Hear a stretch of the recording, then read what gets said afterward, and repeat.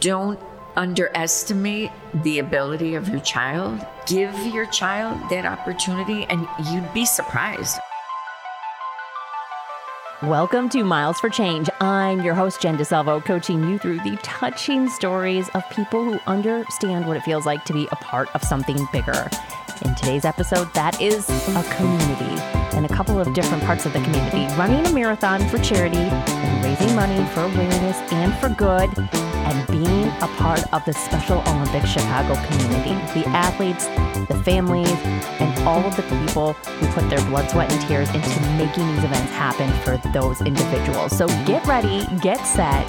These Miles for Change are for Special Olympics Chicago and Special Children's Charities.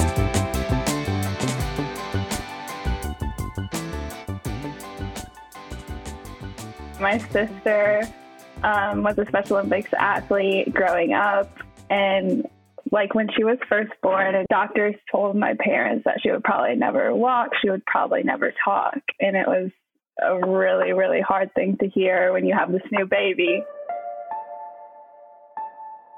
So it took lots of like physical therapy, occupational therapy, and speech therapy, which is like actually the major I'm going into now. And she kind of exceeded all expectations.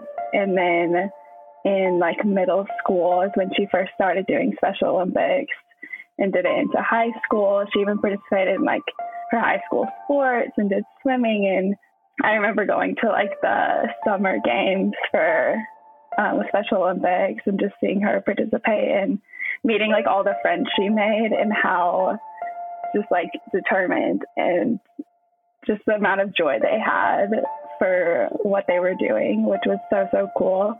So whenever I decided to run a marathon and I saw that Special Olympics was one of the like charities to do it for, there was no doubt in my mind that's what I wanted to do. This is Nicole Richmond. She's towing the line of the 2022 Chicago Marathon for Special Olympics Chicago, and she's doing it for her big sister. Melanie was 3 years older than Nicole, and she was also a great role model. Growing up, what was that relationship like between you and her? It was crazy because she was my older sister, so it's like you do look up to an older sister, but it was an interesting dynamic because we were just like the best of friends too, and sometimes you did have to take on that role of being a little bit of like the caregiver, like just like watching out for her and like having so much like love for her that it did have a little bit of like, oh, like I want to protect her, but she also is my older sister. So it was a really, really cool dynamic, and I would never have changed it for the world. Nicole mentioned moments ago that when her sister was born, the doctors told her parents that Melanie would most likely not walk or talk. But that didn't happen like they said it would. When did she start defying the odds and beating the odds and getting involved in sport? I don't know. She was pretty young. It was like in elementary school she finally started being able to like do a lot more activities. And then it was more just like playing with us and things. And then she started doing like sports for her school and things as well. As a little kid, what were you thinking when you saw your sister doing sports? What did it bring out in you? It was really, really cool. And just to see, I think I never really knew this story of like that she was never going to be able to walk. I didn't hear that until I was much older. So as a little kid, seeing her do all these things, I was like really, really proud of her and impressed, and I loved like going to watch and things. But it wasn't until I was a little bit older that I realized like the impact and how much of a miracle it was that she was able to do those things. You grew up not even thinking about the differences or anything like that. It was just looking up to your big sister who was doing really awesome things. Mm-hmm. How long was your family involved in, being a part of the Special Olympics and going to the events? And what was that like for your entire family? It was really, really cool. We loved going to her events and watching her. I'd say we were involved from, it was like early middle school, maybe she was like 5th grade or so. And then she passed away in 2013, and that was her like sophomore year of high school. It was really unexpected, and there was really no like sign beforehand or anything. So that was a major surprise. What were you able to take from that experience to grab strength and move forward after you lost your sister? I think it definitely took a lot of faith and a lot of using what she taught us in her life. Like, she was an extremely determined and joyful person, just like always giving hugs, always smiling, had the best laugh. So like taking what she taught us in her life was kind of the best way to move on and like find strength in that situation, and like realizing you can't change it, but you can always make the best of what did happen. And much of what Nicole does now has a bit of her sister's memory in every part of it. I'm a student at Northwestern right now, and I'm getting my master's for speech therapy. Since high school, whenever you kind of like go through like, oh, like what do I want to do when I grow up? I kind of have to start deciding. I knew I wanted to do like one of the therapies, like OT, PT, speech. And I did some shadowing, and speech just really stuck out to me. And I've loved it ever since. I've never wanted to change. So I've always said I wanted to work with kids, but recently I've had some stroke patients, some like geriatric patients that I've loved. So I'm kind of thinking I want to do kind of like inpatient rehab with stroke patients. It must be so rewarding to give them back something that they had their entire lives. Yes, and I think that's the aspect that I love so much about it. It can be kind of heavy stuff too with progressive diseases and things like that, when you have kind of a trajectory of not necessarily getting better, and you have to kind of coach along the way and coach their caregivers and family members with that too. Now, moving on to you, going through your middle school and high school career and stuff, like, were you athletic? What kind of activities did you do growing up? Yeah, I loved soccer. That was probably my biggest sport, but I also did track. In middle school, I did cross country. So I did some running in there, but definitely soccer was like my number one. So running was your punishment, is what you're saying for... Kind of.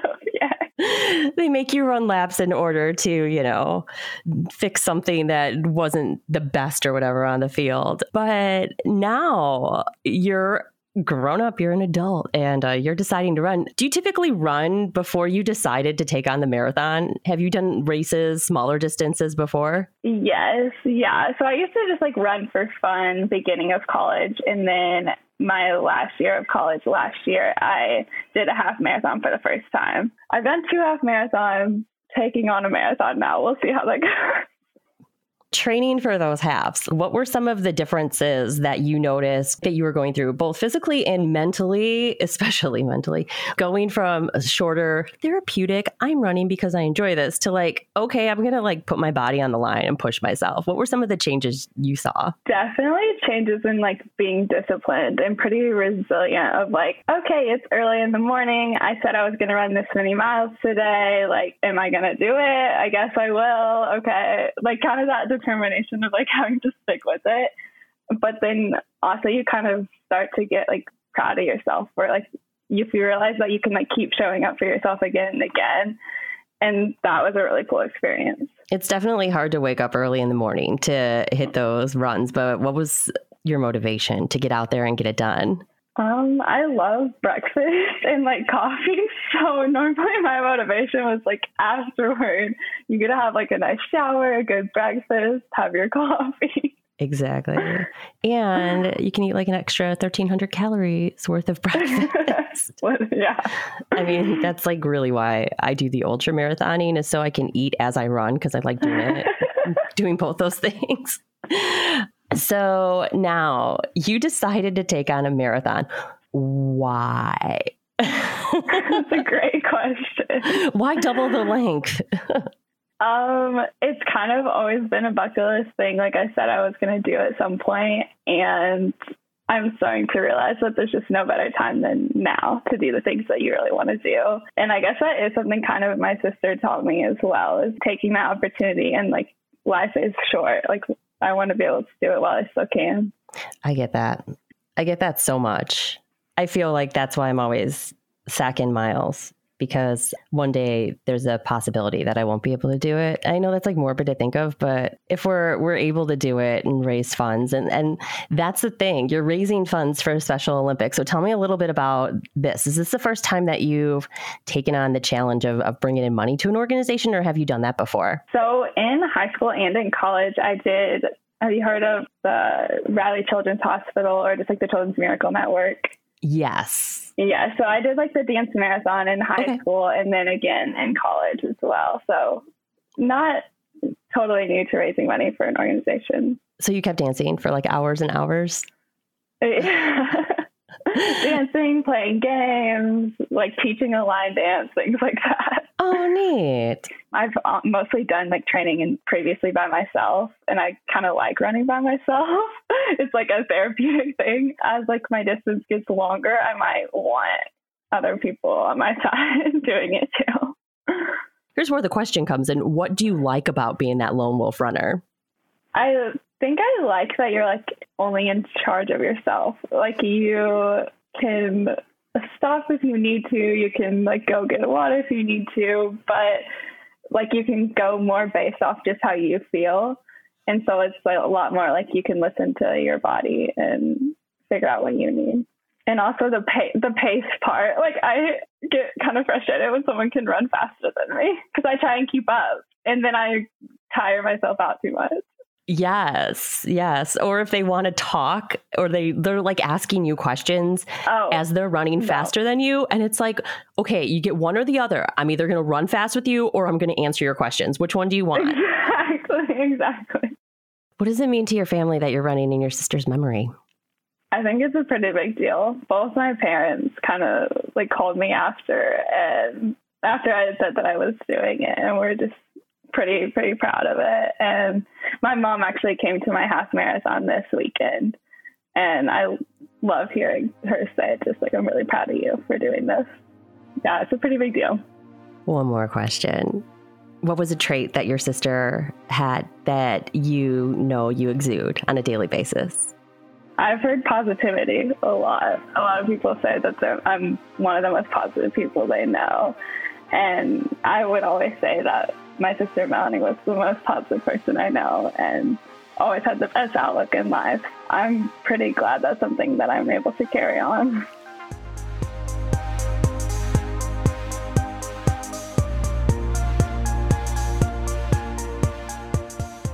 I'm Mary Slowick, Executive Director, Special Olympics Chicago / Special Children's Charities. Special Olympics was born here in Chicago in 1968.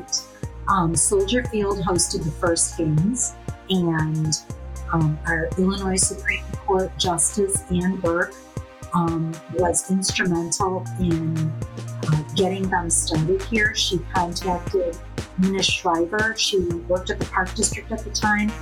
And so after the games in 1968, some businessmen got together in 1969 and decided to form our organization, Special Children's Charities, as the fundraising arm to provide support for the Special Olympics Games. Since then, we have grown and have become major fundraisers, especially for the Chicago Park District's athletic programs for intellectually disabled Chicagoans. And since the pandemic hit, we have even expanded our programming to provide not only athletic events, but virtual classes and field trips. We do our own CAN TV television show that is completely produced by athletes. We are expanding our programming to include classes with Second City. We hope to be doing them with Hubbard Street Dance. Just a lot of life-enriching programs for Chicago's intellectually disabled community. Special Olympics Chicago was focused specifically on the city geographically, but they reach every demographic. Mary says the opening of the games at Soldier Field included a torch run, a talent show, and all of the parks merged there. Oh, my favorite part of the role is seeing the athletes enjoy the programs that we provide. That's the best part of the whole job. That and the families. The parents are so appreciative. The whole family just is so supportive of the athletes, and they come out and they enjoy the programs. A lot of times, the Chicago Park District has, over the last year or two, put together these family activities that we support. where, families of 4 can go fishing or bowling or archery or golf, and it's just great. This is Eileen Ganand. She is the Special Olympics Administrator for the Chicago Park District. Now, long ago, she started as a coach, but for the past 7 years or so, she's been on the admin side. We kind of oversee all of the events that happen in Chicago. Chicago is definitely unique as far as the partnerships that we have between CPS and the Chicago Park District, Special Olympics Illinois, and Special Olympics Chicago, Special Children's Charities. We work together, so a lot of the events, the competitions, we work as a team. But for the Chicago Park District, especially coming off of COVID, we really had to think outside of the box for those few years, and we developed a lot of family programming. We did family fishing, family archery, family kayaking. We started a rowing program, all of these different things that we could do during COVID because we had the families bring the athletes out and they did it as a family unit. So we were able to do that social distancing when that was going strong and all that stuff. So now that COVID is somewhat going away, we had so much success with those programs that we've continued those. COVID was tough for our guys. But Eileen says they needed to get the athletes back engaged. Many were still sidelined with all of the precautions that everyone was taking moving into a world where COVID was still running rampant. We initiated these intramural training programs for both the schools that compete or want to be involved, as well as the Park District locations. Mm-hmm. And we started these in September, and we did 3 sessions this year. Each session had about 1,400 kids coming on a weekly basis to train for the different sports that we hosted. So it was super incredible to see these guys, just back at it in person. They were so ready. The coaches were so ready. And now today I'm coming home from a softball tournament. So I got to see these guys and, the aftermath of what the intramural training gave to them. And the teams were so organized. The coaches you could see that they were ready. They were ready for the competition. They were ready to compete. The athletes, you could tell the difference that they've had a chance to practice more in a kind of an organized setting, thanks to some of these programs that we were able to offer. So it was, definitely a good addition. The ability for some of these athletes just to pick up skills, it's awesome. I mean, it's kind of the same sense as far as with just general athleticism. I mean, you can pick out the guys that, they're athletes, regardless of their cognitive or intellectual level, they are athletes, and sports is what drives them, and sports is what motivates them, and they want to do well, they want to compete. And then we have our athletes that, the socialization aspect is a little more important to them. The sports is a part of it for sure, and the athletics kind of gets them there, but they want to be there, they want to support their friends, they want to be a part of a team, and they want to have fun. So we really see kind of the whole spectrum of athletes as far as the competitiveness goes. A lot of these athletes will do anywhere from 13 to 17 different sports.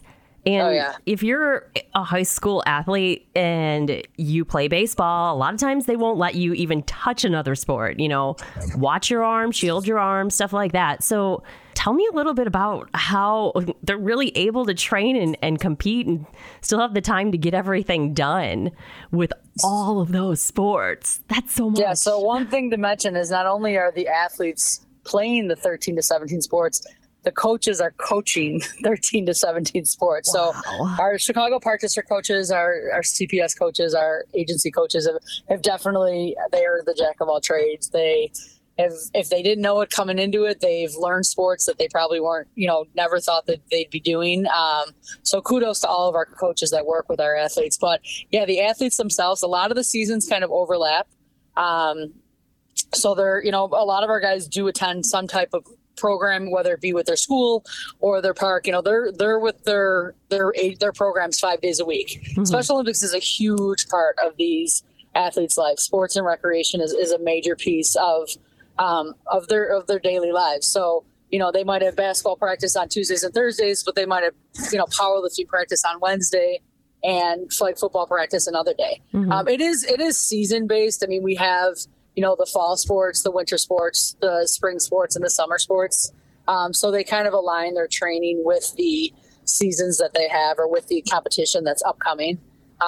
These intramurals that we've added have given them more opportunities to train with their team against other teams. So I think different from other sports or other sporting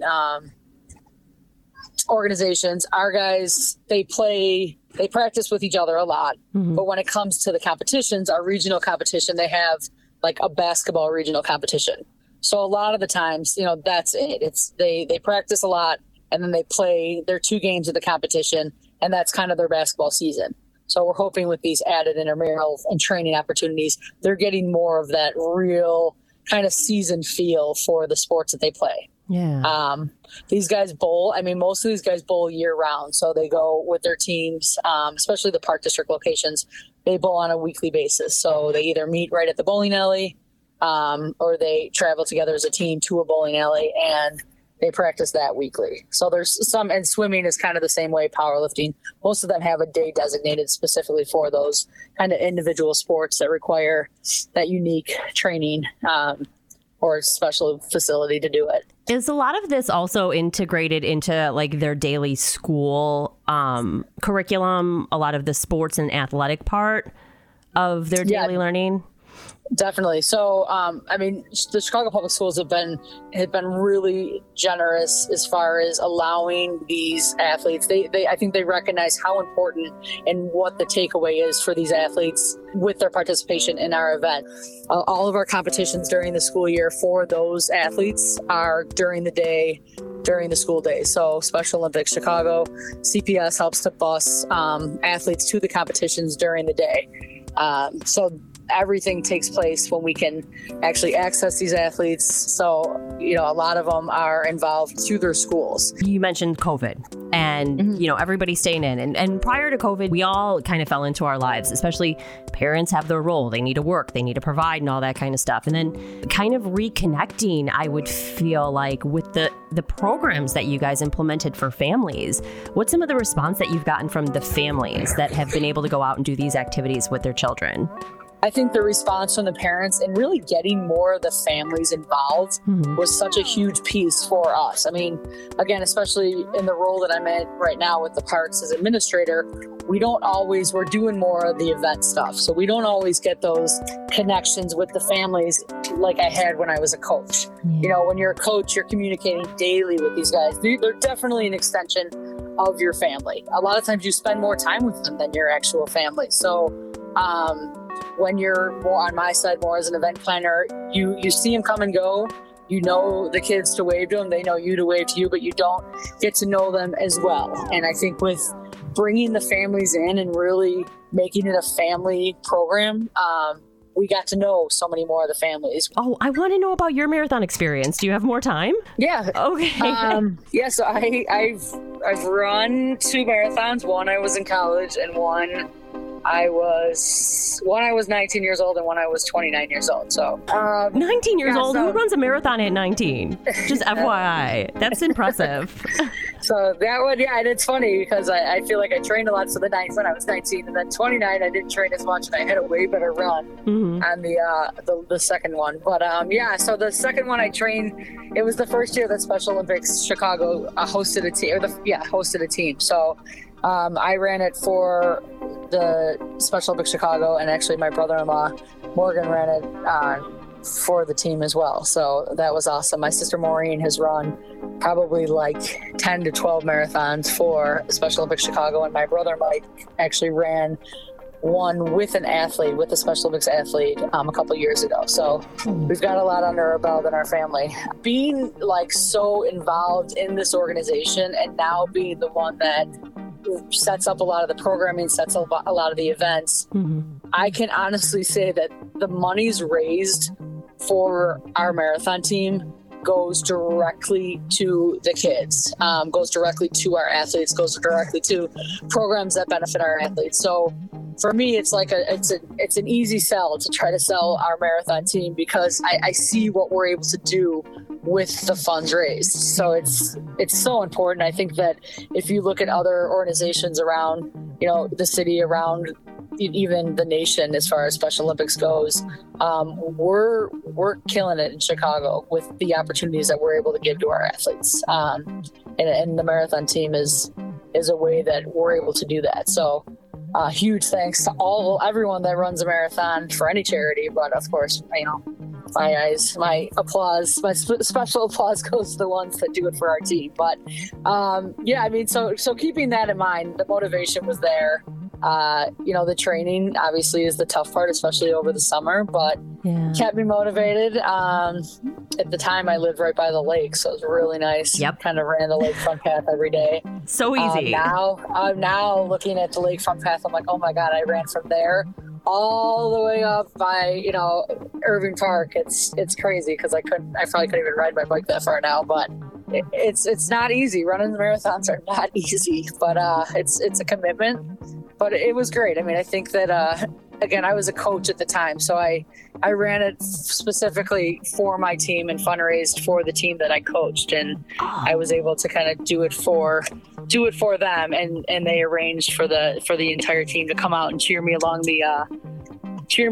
the route, which was awesome. I feel like that's all we're ever looking for, is to have somebody else that's that accepting and including us. And it's probably a huge reason why a lot of us run the marathon, because of that supportive community. But to have it every day in your school and in your extracurriculars, that's beautiful. Yeah, it's nice. Every dollar we raise goes to these athletes. It provides transportation and meals and medals and everything for these athletes to participate in all of our programs. So when we have lower fundraising because of the pandemic, it affects the athletes and our programs. I'm Emily Smith, Development Director. The motivation, those Special Olympics athletes Eileen mentioned, cheering runners along the course, right near the end, hanging out at a firehouse with the CFD on Michigan Avenue. When you're at 25 miles and you are just feeling, tired, defeated, you're almost to the finish line. When you run past us and you see all of these Special Olympic athletes cheering you on, I think they just get that boost of energy of, this is why I'm doing it. They're right there cheering the runner on, and it just gives them that, motivation to finish. It's important because our community is the most deserving of any types of programs with these resources that can be provided. And our donors and our runners and our plungers should all be so proud of themselves for contributing to the lives of these wonderful, important people, all of which are Chicagoans. If we didn't have these programs, what would these athletes be doing? I think one thing that, struck me was that if we didn't have these programs to pay for transportation for all these athletes to get to and from these competitions, they wouldn't be able to even get to these competitions. That's, a huge thing is that we provide them meals, we provide transportation, uniforms, all these go into them even being able to participate.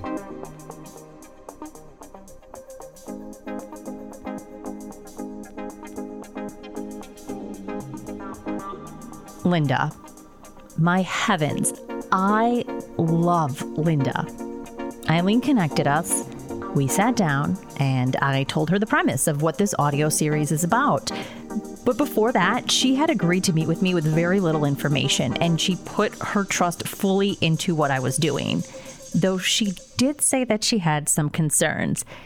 And the reason was truly noble. I'm honored to be here to talk about Special Olympics and what it's done for my daughter. But I kept thinking, well, everybody has a story. My story, yes, it's different, and it's Stephanie's story too. But I thought, why is my story more important than anybody else's? And it's not. Everybody's is important. But what I look at, because I know the 30 kids in her group, so you have all these, families who are involved together, and we've become, a pretty close-knit group of parents who support each other. And I just feel like it's this big, beautiful quilt of athletes. And it's not just about the athletics. It's certainly not at our park. I mean, it is about life skills and learning how to speak up for yourself and just getting more comfortable with who you are. But Linda did clear things up. Stephanie is very much an athlete. Get this, she does soccer and softball and volleyball and horseback riding and bocce and bowling. It is about the athletics, but it's about those life skills and teaching her not just to take, but to give back to the community. Which Stephanie does. She is actually a volunteer with the kids who are in therapy at horseback riding. So she's a sidewalker and she helps them play the games during their therapeutic sessions. And I just watch her and have seen her grow. It's wonderful. So it's not just the athlete, it's the skills and it's a lifestyle. And it's her whole person, not just, can she bowl or can she run fast? It's about her as a person. It all started when Stephanie was about 12 years old. Steph was in the Chicago Public Schools in their, in this program for kids with disabilities. And I was just looking for something for her to do. We had just gotten a computer. So I actually typed in sports and I went through this list of things, and I'm like, archery, no, basketball, no, she can't do that. So I was going through an alphabetical list of things, came up to H with horseback riding. I'm like, yeah, we could try that. Well, needless to say, Chicago doesn't really have too many places to ride horses. I was gonna say. And I'm like, why did I pick this of all things? But we stuck with it. We go out to Morton Grove. That's where we initially went. Found a great teacher who she's still with today, Peggy, and it just blossomed from there. So once she had a couple years of riding under her belt, they started the Special Olympics program. The people there, which many of whom are also volunteers, and they do have some therapists there also, but we said, let's do this Special Olympics thing. So it started with the horseback riding, and then we discovered the Chicago Park District just by word of mouth. Because like I said, it was always us searching for something for her to do. So it's been fun. It's been a journey. Stephanie, do you remember the first time that you went up to meet the horses? Doc was one of my first horses that I actually rode, and it felt natural to me. Did it? Being around horses and making kids feel comfortable. I wasn't old enough to be a volunteer then. You had to be about 13 to be actually in the arena helping, but I was just a rider having fun. These therapy horses are very gentle and sweet, and they put up with a lot. Mm-hmm. They can actually feel when the rider is not positioned right. They can feel it. The horses can? Mm-hmm. Yeah. Wow, so you have that partnership. So she did get comfortable quickly. It took me 3 years to get near the horse. I am not kidding you. I'm like, I feel you with that. It's a big animal. Massive and majestic. Yeah. Special Olympics Fall Games is always going to be in Rockford because it's a facility for horseback riding and volleyball. Horseback riding, they get to state, get to compete in shows, but for me, it comes natural for me to ride and compete. That's neat. And so you've been doing getting gold medals too. Getting gold medals too. Well, I'm surprised she brought some silver and bronze with her today. I used to hang out with animals, take animals out of the spot and let kids come up and pet them. And I engaged the kids with petting for many animals, guinea pigs, rabbits, and snakes, which I make people not afraid of them by petting them, showing them that you're not afraid of petting animals. Yeah. What other animals? Especially with snakes. Yeah. How are you able to get people comfortable around a snake? What's something you say to them? They're afraid of us more than we're afraid of them. I think that might be about everything in life. My favorite memory is of having a Madagascar hissing cockroach right in my hand. Oh. Okay, so What can they do? Because I don't know what the harmful thing that they could do. Do they? They just hiss. Okay, they don't bite or explode into a bunch of little cockroaches. I know, right? And that was it. Yeah. Animals. Steph's passion does not just lie in athletics and the sports that she participates in for the Special Olympics. She loves animals, being the petting zoo caretaker at Brookfield Zoo and walking next to the horses and the kids who are riding horseback. She also works at a veterinary office. I greet clients. I welcome them in. And I just make sure that the room is clean. And I clean up after everything. And I also have a cat that's there too. Let's just say the cat found us. Earlier, I went through some of the athletics that Steph participates in, but when I asked her what sport she plays and year-round, she looked over at Linda and said, She's going to be very amazed about the list that I'm making. Well, tell her the list. I do bocce, bowling, skiing, horseback riding, track and field, softball, and soccer too. Floor hockey. Oh yeah, floor hockey. I have to remind her. I know. I know. She has a great coach though at McQueen. we're in Chicago, for crying out loud. Yeah, I know. There is not a hill or mountain around here. Like, do you ski at Cricket Hill by Montrose or on Northerly Island? Like, It's actually, well, for ski school, you have to go to Vermont. And then when you get placed, you get to go, you just go 2.5 hours to Chestnut Mountain Resort, which is in Iowa, which is in Galena, Illinois. yeah, by the river. You got me thinking that like two of her favorite sports like aren't even in Chicago. And we could work out the horseback riding thing, but I don't think we could work out a ski thing in Chicago. Yeah, right. Montrose, the big hill, or whatever. There you go. Yep. I've never been skiing. Tell me about it. It is super fun.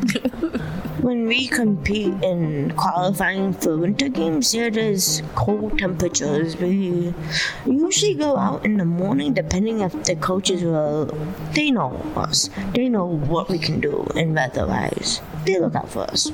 How long have you been doing skiing then? I don't know how long. Years, right? For coffee. It was a few years maybe, because my coach told me, hey, Steph, you want to do skiing? I said, sure. She was open to anything, but at least 8 years, I would imagine. You're a volunteer though, and like you help little kids when it comes to horses in the zoo. What does it mean to you to be able to do that? How would you feel if you didn't do it? I'd be very sad. Yeah. Because how does it make you feel to be able to do it? Excited and happy. What do you most look forward to doing every day when you wake up? I mean, I look forward to getting the first cup of coffee. That's a great question. I never asked her that. I think that's a great question to think about. Going for softball in September. Oh, she gets to go on an away trip, so she's really excited about that. Oh, where to? Springfield, Illinois, where they have the softball tournament for us. Yeah. What do you do there then? It's an overnight trip, which we pack all of our, we just pack our stuff that we get as a list, and then we get on a very cool bus that takes us 4 hours to Springfield to compete on Saturday, and I am directly behind second base to catch any baseballs that go that way. Good. Nice. Full stop to all of this, because in January 2020, Steph was diagnosed with breast cancer, and it came as a huge shock to her family. There were no indications that would lead them to believe that there was anything wrong. But the medical team, well, they got right on it. Within days. Yeah, we just went all out and just is because you wanted gone. Mm-hmm. And so it was like we dropped everything and focused on that, like everything. Like nothing else became important, but just getting her better. So, and she is better.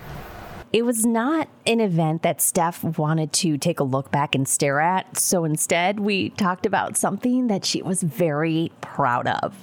You don't like talking about this? When we don't have to talk about it, because I want to talk about the good memories that, yes, you got to replace a year later, skiing down a mountain. It was super fun because there were actually mountains with actual snow. Not like you have here. It was fast, but it was nice, beautiful temperatures for skiing in Seattle because it was 40 degrees nice and beautiful in Seattle than in Chicago. Wow. Yeah, because it was really cold in the girls' area. So what was the outcome of your events at? I placed third in Seattle. Yeah. So you beat a bunch of people who live by mountains. How did that make you feel? Good and excited. The day that I got the news that I was going to Seattle, because Mom got an email from Eileen asking would Steph be interested in going to Seattle. I was like, yes, please, Mom. Yes. I kept on saying yes. We left Thursday morning super early. We came, it took about 4 hours to get to Seattle from here. Yeah. Not bad on an airplane. We had landed, we picked up our skis, and then we just went to the hotel and then went to, it's hard to pronounce that, Snoqualmie? Oh, Snoqualmie. Snoqualmie. We skied the moment we got there, and we did not get back until later to our hotel. That's how long we skied. We skied Thursday, Friday, compete on Saturday, and then come home later on at 4 and 3 in the morning. We had to be at the airport to get back home. Do you want to do that again? Yes. Would you do that like every day of your life if you could? Build this woman a mountain on the lake. Those mountains, nothing compared to yeah. The hills, I know. That's something to be really, really proud of, to be able to go there and do that. What were some of the challenges that you guys faced when Steph was young before you found fun things to do? Oh, I shouldn't even admit, but I used to take her out of school all the time because I just was overwhelmed by the special education classroom sometimes. It was a struggle for me not to accept that she had disabilities, but just to see what she had to go through on a day-to-day basis. It was hard for me. So, I would sneak her out of school and take her. I'll never forget, we were the third people in line to see at the Field Museum when the Sioux exhibit opened. I did crazy things like that with her, and it was just a struggle to put her in that classroom, and not be able to peek through the windows all day long. I just wanted, I guess, to keep that bubble around her. And I felt when I was dropping her off at school, I lost that bubble. But I guess you get, like anything else, you get used to it and then you adapt. And you encounter wonderful teachers, mentors along the way who you can trust your children to and let them get their wings, which Steph certainly did. The whole thing is bigger, something bigger than ourselves. Special Olympics is bigger than you, bigger than Stephanie. How has it completely changed everything about your life, your family? It just gave us a lot more focus on what Steph's opportunities would be out there, and also what I was pleasantly surprised about is there's really no age limit. So she can do this for as long as she has the interest, which also makes me feel good that she'll have something to do for a very long time. And I mean, and we get involved as much as we can. We do some volunteer opportunities, and we also, they sell the rubber duckies. Well, our family buys the rubber duckies too. So we're out there, supporting as much as we can. But it's just been a really lovely thing that has been a value added part of our life. So and I've seen her grow throughout this whole Special Olympics experience.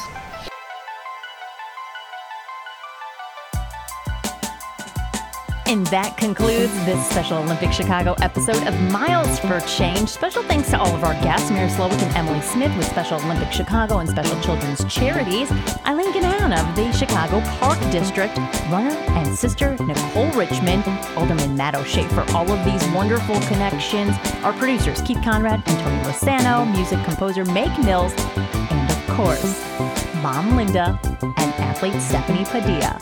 Thank you for listening. Grab more information and Nicole's fundraising link on milesforchangepodcast.com. Don't forget to share. I'm Jen DeSalvo. See you next time.